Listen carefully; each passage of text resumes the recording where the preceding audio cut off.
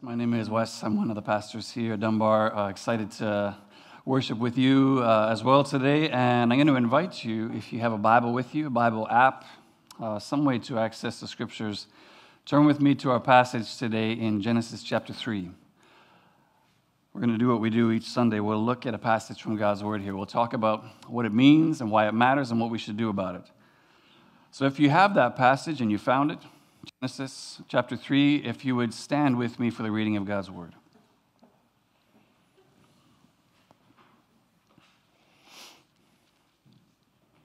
It says this, "Now the serpent was more crafty than any of the wild animals the Lord God had made. And he said to the woman, 'Did God really say you must not eat from any tree in the garden?' The woman said to the serpent, 'We may eat from fruit of the trees in the garden, but God did say, you must not eat fruit from the tree that is in the middle of the garden, and you must not touch it, or you will die.' 'You will not certainly die,' the serpent said to the woman, 'for God knows that when you eat from it, your eyes will be open, and you will be like God, knowing good from evil.'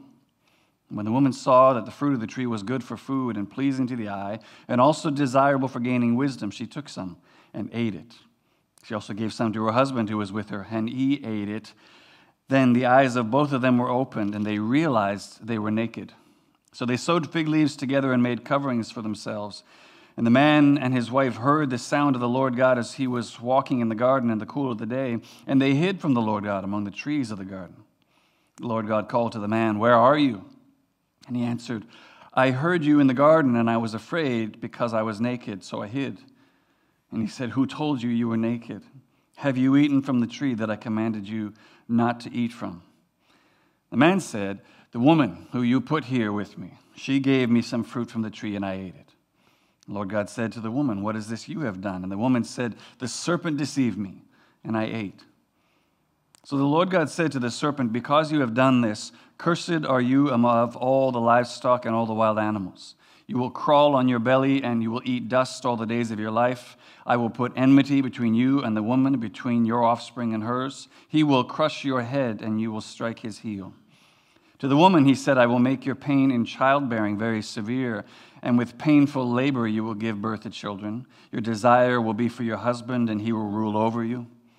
To Adam he said, 'Because you listened to your wife and ate the fruit from the tree which I commanded you, you must not eat from it. Cursed is the ground because of you. Through painful toil you will eat from it all the days of your life. It will produce thorns and thistles for you, and you will eat plants of the fields.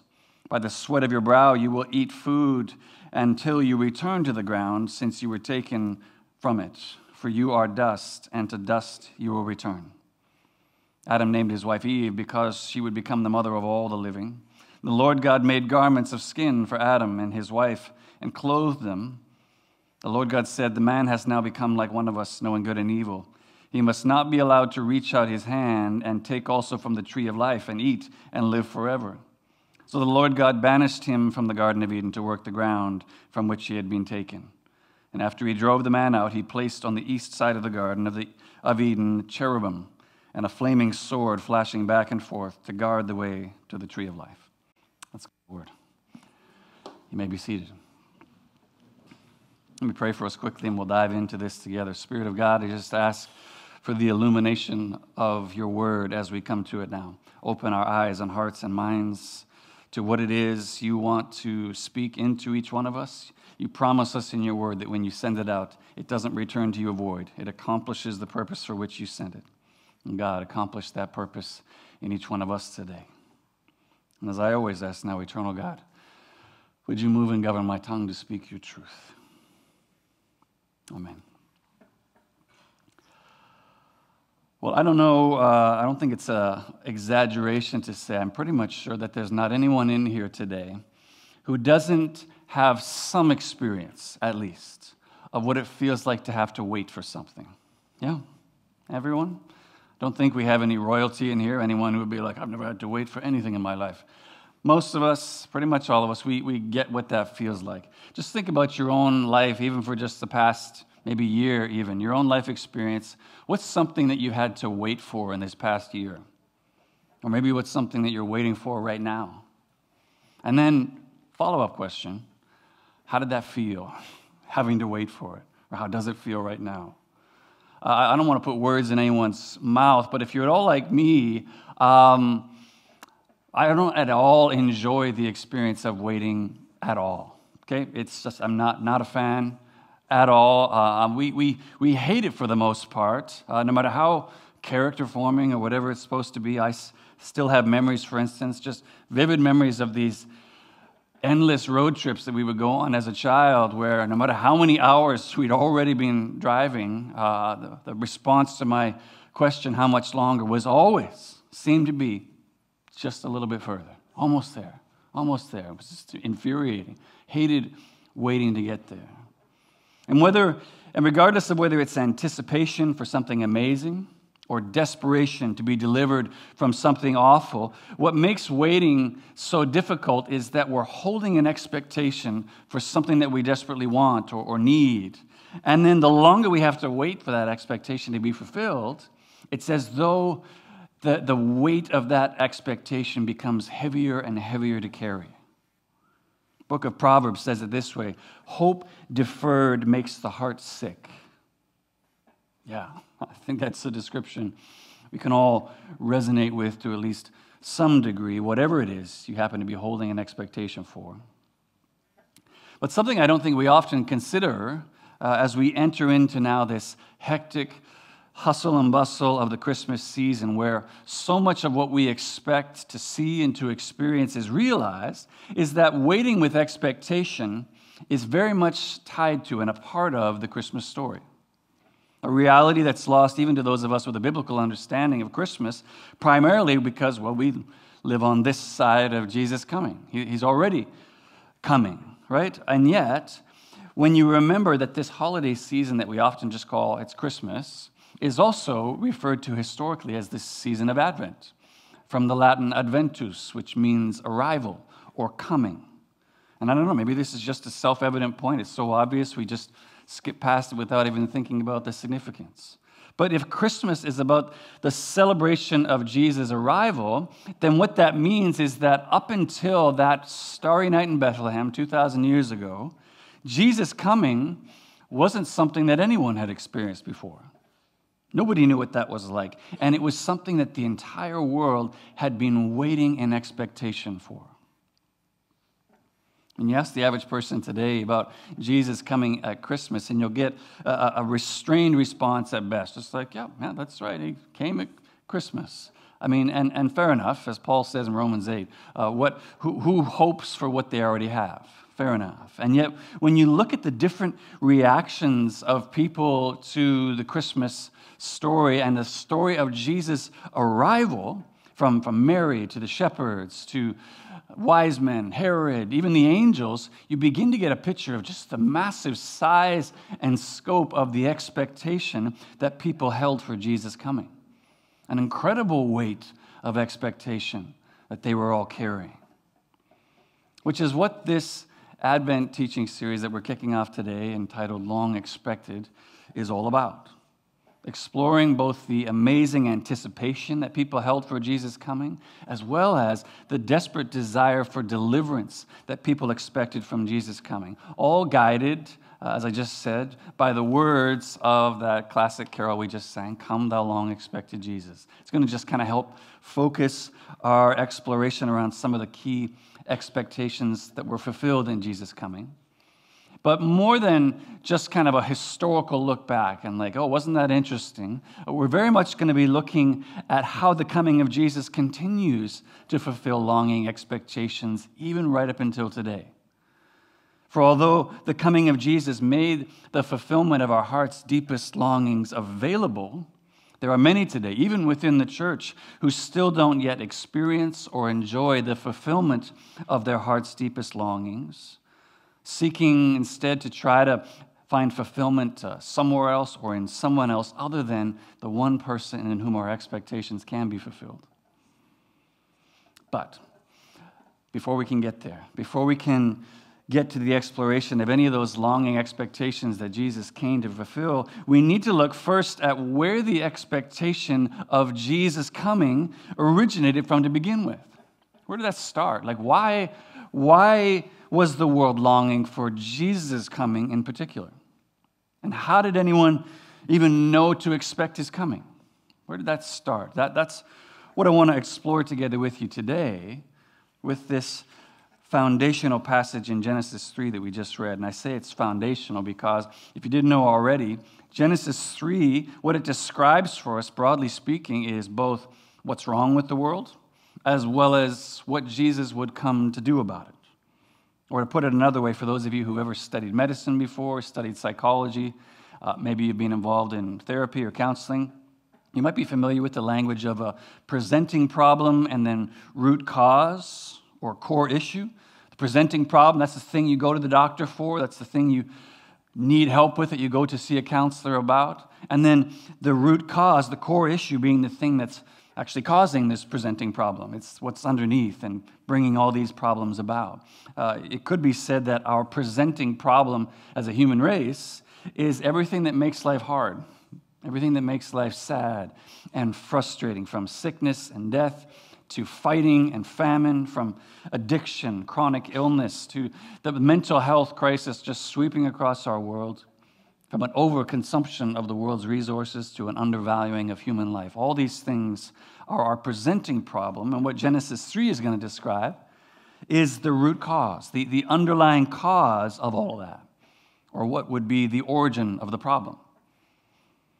But what Genesis 3 also describes for us, at least in seed form, is how the coming of Jesus one day, that advent or arrival that we celebrate every Christmas, how it will deal with not our presenting problems primarily, but with the root cause of them, what's bringing about all those problems. So what we have in Genesis 3 is also the origin of the promise, which held together, the problem and the promise is what creates longing expectation in all of our hearts for Jesus' coming. So that's what we're going to look at together from our passage today in this more kind of introductory message, the origin of the problem and the origin of the promise. Just those two things, the origin of the problem and the promise. So if you close your Bible app, whatever it is, could you open it again with me to that passage? Love you to follow along with me as in looking at both the origin of our deepest problem as well as the origin of God's promise to deal with it, we'll discover the origins of expectation. Okay, so let's look first of all at the origin of the problem. The origin of the problem, and I fully realize that I'm assuming a lot here, some prior knowledge of the Bible at least, having just kind of jumping into the story at chapter 3. Missing the entire creation account of Genesis 1 and 2, in which God makes everything that is, including us. And as he states after each act of creation, makes it all very good. If that's a part of the Bible that you genuinely just literally have no previous engagement with, I apologize. I'm sorry. I would definitely invite you to go back later today and read those first two chapters, as it has equally foundational information, really fleshing out with a famous quote from Abraham Kuyper, who said, "There's not a square inch in the whole domain of our human existence over which Christ, who is sovereign over all, does not cry, 'Mine.'" That's really what's described for us in Genesis 1 and 2, that the foundational knowledge of God is the creator of everything that is. But it's foundational as well because it also sets the stage for why everything that goes wrong in chapter 3 now is so devastating. For when God made the world and everything that is in it very good, that means that he wasn't just experimenting. He wasn't like just testing a hypothesis. Let's see what happens if I push these buttons and put these things together. He made everything, and he made us perfectly. Perfectly. That is, free from every single one of those presenting problems that I just listed. I mean, can you even imagine a world like that? A world where there's no sickness, no death, no mental health problems, no addiction, where we're both perfectly related with God and his creation as well as one another. I find it hard because this is the air we breathe now. But as we read there in verse 1, look with me. Into God's very good creation comes a crafty serpent. Also a creation of God, no questions, the text plainly says, and yet unquestionably under the influence of some other evil, malevolent force, which the New Testament later clearly identifies as Satan himself. And he's clearly masterful in his manipulation of the woman as well as her husband, who apparently was with her the whole time, opting for this kind of soft, suggestive side approach rather than a hard, easily recognizable frontal attack. As Derek Kidner puts in his commentary, the tempter begins with suggestion rather than argument. The incredulous tone, "So God has actually said," is both disturbing and flattering, and it smuggles in the assumption that God's word is subject to our judgment. Now, we're focusing our time today on the results of this couple's disobedience not to eat from the tree and not the temptation to disobey itself. And yet quickly, I was really struck anew this past week in my study at how Satan is able to twist their desire to be like God into something unattainable that God didn't already want them to have, in which they got to somehow outwit God in order to get. Isn't that crazy? It's a common theme if you've read ancient mythology where the gods of ancient Rome and Egypt, they would try to inhibit mortals from trying to gain their power and knowledge and these kinds of things. And yet, if you read the Bible front to back, the message of the Bible is that, first of all, we're both made in the image and likeness of God, so we're already like Him, and that God's expressed desire is that we become more and more like Him. It's what He wants for us. So how interesting that the Satan would cause us to think that becoming like God was something he didn't want us to have. We had to trick him to get it. It's a common question people ask when you come to this passage in light of the prohibition not to eat from this one specific tree. Kind of like, well, if eating from the tree of knowledge of good and evil was so bad, why would God put it in the garden to begin with? I thought everything there was good. The reality is, though, that eating from the tree was forbidden from them, not because that knowledge in and of itself was wrong, but because it was knowledge in their essentially adolescent state of maturity at the time that they were just simply not yet ready for. So it was a prohibition for a time, but not forever. And yet, something that we see very much pictured in a similar way today when it comes to toddlers. Prepubescent children, we generally don't yet feel like they're ready to grasp issues of sex or sexual intimacy. It's knowledge that's good, but which we restrict from them because they're not yet ready to engage with it. But regardless of the why and the how of temptation, the man and the woman are deceived nonetheless to eat from the tree which has lovingly been forbidden from them. And as we see in verse 7, look with me here, the first result is that their eyes are indeed opened, as the snake had suggested, but the only thing they see now, which they hadn't seen before, is that they're naked. As Kidner again states it, the serpent's promise of eyes opened came true in its fashion, but it was a grotesque anticlimax to the dream of enlightenment. Not exactly what they thought they were going to get. And this right here actually is where I think you see their former adolescent maturity level from the man and the woman on full display, because if you've read Genesis 1 and 2 before, you know that the way chapter 2 ends is with that beautiful picture. Adam and his wife were both naked and they felt no shame. As although they were both created in adult form physically, they were apparently still had something of a childlike innocence, a simplicity about them until this awful moment. So you think about toddlers that you see, they're running around the house, they'll tear off their diaper and just run around. And they're not covering themselves. They're just like, I want that toy over there. They'll just go to it. And there's nothing weird about it. And there's nothing weird about it for us. Somehow, before this moment, Adam and Eve, though physically adult, lived in that kind of freedom with one another. And yet so much more than innocence. What the beautiful paradox of naked and unashamed also pictured was both a depth of transparency and openness, a relational intimacy that they shared with one another. It's picturing physically that there was just nothing between them, nothing hidden or withheld from one another. An openness and intimacy they also lose immediately upon eating the forbidden fruit. As what was once beautiful and carried no shame whatsoever now became deeply shameful. Something that must be hidden from one another. A reality that painfully mirrors the very example I just gave a moment ago about children being introduced to the knowledge of sex, where far too many in our world today, particularly women, have had their innocence and shamelessness ripped from them by the introduction of knowledge an experience that they were far too young to know yet. Painfully, that's very much what we're seeing pictured here. Clearly, we see that relational closeness is also lost, not only because they now hide themselves from one another, but in the way that they pass blame on one another. There's no protection anymore. They're throwing everybody under the bus. Verse 16, if you look at the second half of that, they plainly describes now they have an adversarial, domineering relationship between the man and the woman, where they were once naked and unashamed with one another. No more. Pain in childbirth is now greatly increased for the woman, as is the painful amount of labor necessary in order for the same amount of food on which to live for the man. And in the end, if you look at verse 23 and 24 here, they are ultimately expelled from the Garden of Eden, this place of God's provision and blessing entirely, and the way of return made impassable. And yet, for all that was lost on that fateful day, even these were not the greatest loss for the man and the woman. As John Walton puts it so perfectly in his commentary, he said, the biggest problem of the fall was not concentrated in the change in human nature or the heart condition, but in the loss of access to the presence of God.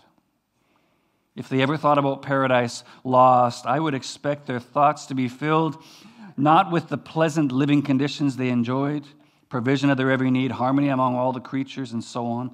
The overwhelming loss was not paradise, it was God.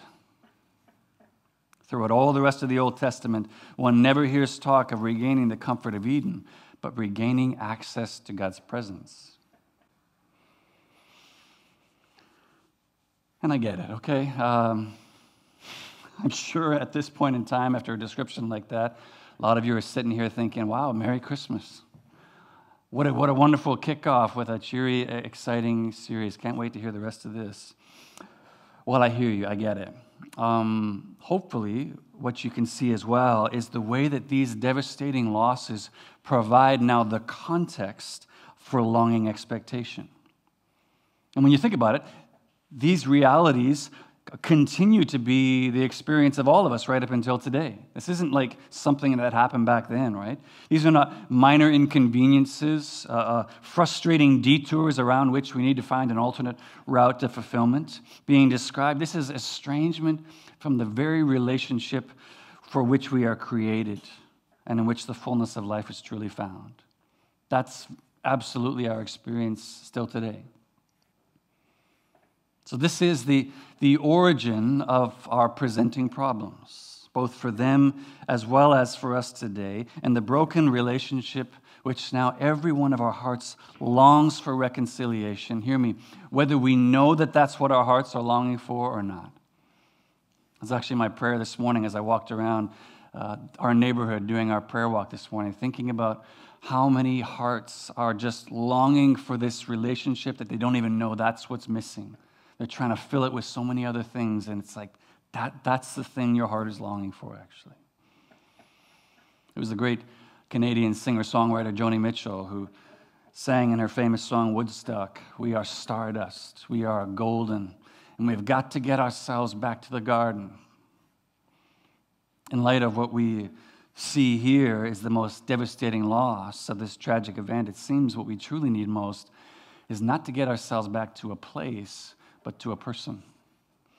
Not to a garden, but to God.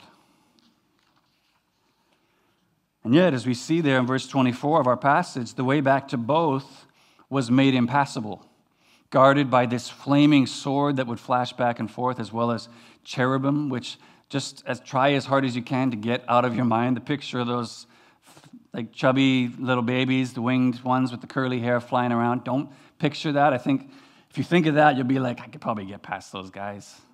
Throw some pebbles over here, they'd fly over, and I'd just deke in. Like, no, cherubim in the Bible, terrifying winged creatures, powerful, very much not something that you could slip by. And secondly, it's interesting to note that cherubim are both molded in gold on top of the Ark of the Covenant, and also they are embroidered into that thick veil that covered the temple, the outside court from the Holy of Holies, into which only the priest could enter, and then once a year even. So it's like cherubim became something of a symbol or synonymous with what it meant to be restricted from God's presence. And yet with everything the man and his wife had lost at this point up to and including God, how hopeful was this promise of God found in our passage about what God himself would do to deal with their core issue, their core problem, which is what I want to look at together with you lastly as we talk about the origin of the promise.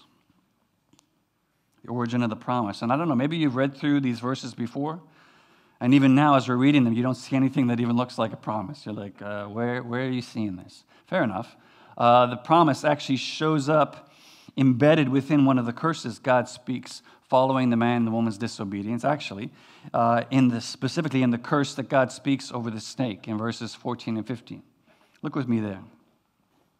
First of all, in verse 14, God speaks a more general curse about the humbled posture that the snake now has to exist in, crawling on its belly, eating dust, this kind of thing. But then in verse 15, we read this, "And I will put enmity between you and the woman, between your offspring and hers. He will crush your head, and you will strike his heel." Now, in one sense, if you think about a snake striking someone's heel, someone crushing a snake's head by stomping on it, those are, in a sense, really just the most likely kind of blows that either one of those parties would inflict on each other. That's kind of not weird description, and both of them have potentiality, at least, to be fatal blows. And yet, if this snake in particular is more than simply just a beast of the field, but a tool or emissary of Satan, and we notice that the pronouns for this offspring or seed of the woman that's said to crush the head of the serpent, they are all singular and therefore referring to a specific person, there's good evidence to suggest that what is promised in Genesis 3:15 is what theologians refer to as the proto-evangelion, or the first telling of the gospel. The announcement of what God will do one day in the person of Jesus, this future seed of the woman, to destroy this serpent and undo his malevolent work against his creation. That's what God's promising here within this curse, which means, as I said earlier, not only does Genesis 3 describe the origin of our problem, it also contains the origin of God's promise. Hope, even in the midst of devastating loss, that this would not be the end of their story. Which, for anyone who's ever lost anything dear to them, you understand what a rare and exceptional, gracious gift that is. Because for the most part, think about it, when we break something, when we fail someone, we mishandle something precious and it breaks, that's it, right? That's it. There's no promise that that action can be undone and reversed in any way. We just need to now learn to live without that thing or that person. That's the reality that we live in. And yet here, in the promise of this coming offspring, the promise of this coming seed of the woman, they're given the promise of restoration and reconciliation to actually redo or undo. That creates now hopeful expectation. And that promise is then picked up on, predicted, longed for now for the rest of the Old Testament until at last that promise is fulfilled in the coming of Jesus. Amen. Well, there's so much that we could say about that promise, so much we could talk about the hope of what that promise offers to us. What continues to stand out, to me anyway, and really defy explanation is the context in which that promise is given. This is crazy to me, because if you think about it, just think about your own life for a second. Imagine that you've had a fight with your spouse or a family member. And I say think of family because somehow when we have a fight with a friend, somehow like we're just on better behavior when we fight with them. So think about with your family, where somehow we just take the gloves off when we fight with them. When you failed someone in your family, you damaged relationship, you caused hurt or grief for someone. Listen, even for the most forgiving and gracious among us, it still takes time, right? There's some period of time before you feel anything like hope or restoration. Either that you can receive it or that you feel like offering, correct? There's a season that needs to take place before anything close to that even feels possible, right? Which is what you'd expect here. Primarily after such a catastrophic failure that's ruined everything, what you expect for God to do is be like, you know what? Maybe just like sit the next couple rounds out. I just need to get my head around this and figure out, and let's see how you do over the next few millennia. And if things work out okay, I might think about fixing this. No, that's not what happens, right? Look again at verse 15. Before he even describes the consequences of their actions, God is promising to repair everything that they've broken, to restore all that's been lost, to use the language of J.R.R. Tolkien, to promising to make everything sad come untrue. Before he even describes what the consequences of what they've done are, demonstrating his genuine love and compassion for his creation, which the Apostle Paul later beautifully describes, Romans 5, when he writes about how God demonstrates his own love for us in this. While we were still sinners, while we were still powerless, Christ died for us. When we weren't deserving, when the context prescribed judgment, instead, it brings promise. In that moment, that's when Christ came and died for us, which is the means, if you didn't know, that is the means by which God's promise is fulfilled. Not that God would just kind of fix everything that was broken, wave a wand or snap his fingers and somehow everything's fixed again. No, the death of Jesus Christ, the death of this seed of the woman would be necessary in order for God's promise to be fulfilled. For when the shepherd's heel is struck by the serpent, it is indeed a deadly blow. And yet, what Satan failed to foresee is that in the death of the perfect Son of God in our place, the righteous for the unrighteous, what C.S. Lewis refers to as the deeper magic, he brings about his own defeat. For when Jesus rises victorious over death, Satan's head is crushed beneath his feet, and the curse of sin is undone. As the author of Hebrews so powerfully summarizes the fulfillment of God's promise, Hebrews 2, since the children have flesh and blood, he too, this is Jesus, shared in their humanity so that by his death he might break the power of him who holds the power of death, that is the devil, and free those who all their lives were held in slavery by their fear of death. For this reason, he had to be made like them, fully human in every way, in order that he might become a merciful and faithful high priest in service to God. Remember, the high priest, the one person who can go behind that curtain and make atonement for the sins of the people. Jesus takes on that priestly role and goes behind the curtain for us. And then, in a sense, essentially, Jesus comes under the sword of God's judgment himself in order to make the way back to God open once again, as the tearing of the temple curtain at his death plainly reveals. These are altogether the origins of expectation. Both anticipation for this long-expected Jesus as well as the desperation for the deliverance that his coming would bring. But you see now why we need both? We need the problem and the promise are necessary in order to create that longing expectation. Right? Without the promise, the problem leaves us all both outside the garden and outside of relationship with the one person from who we are all designed to be in relationship with. It's what Paul describes in Romans 8 as us, along with all creation, groaning as in the pains of childbirth. And isn't that all our experience so often? It sure feels like that. And yet, as we saw, the problem, the exclusion, the frustration, the groaning became the very context in which the promise was given, and which was ultimately fulfilled by the coming of Jesus. So we're going to spend now the number of weeks leading up to Christmas exploring some of the many longing expectations that Jesus' coming fulfilled and continues to fulfill for us. But hopefully what you see already is how the cry of every human heart from the moment that paradise was lost was and continues to be, come, thou long expected Jesus, born to set thy people free. From our fears and sins release us. Let us find our rest in thee. Israel's strength and consolation, hope of all the earth thou art. Dear desire of every nation, joy of every longing heart. Amen.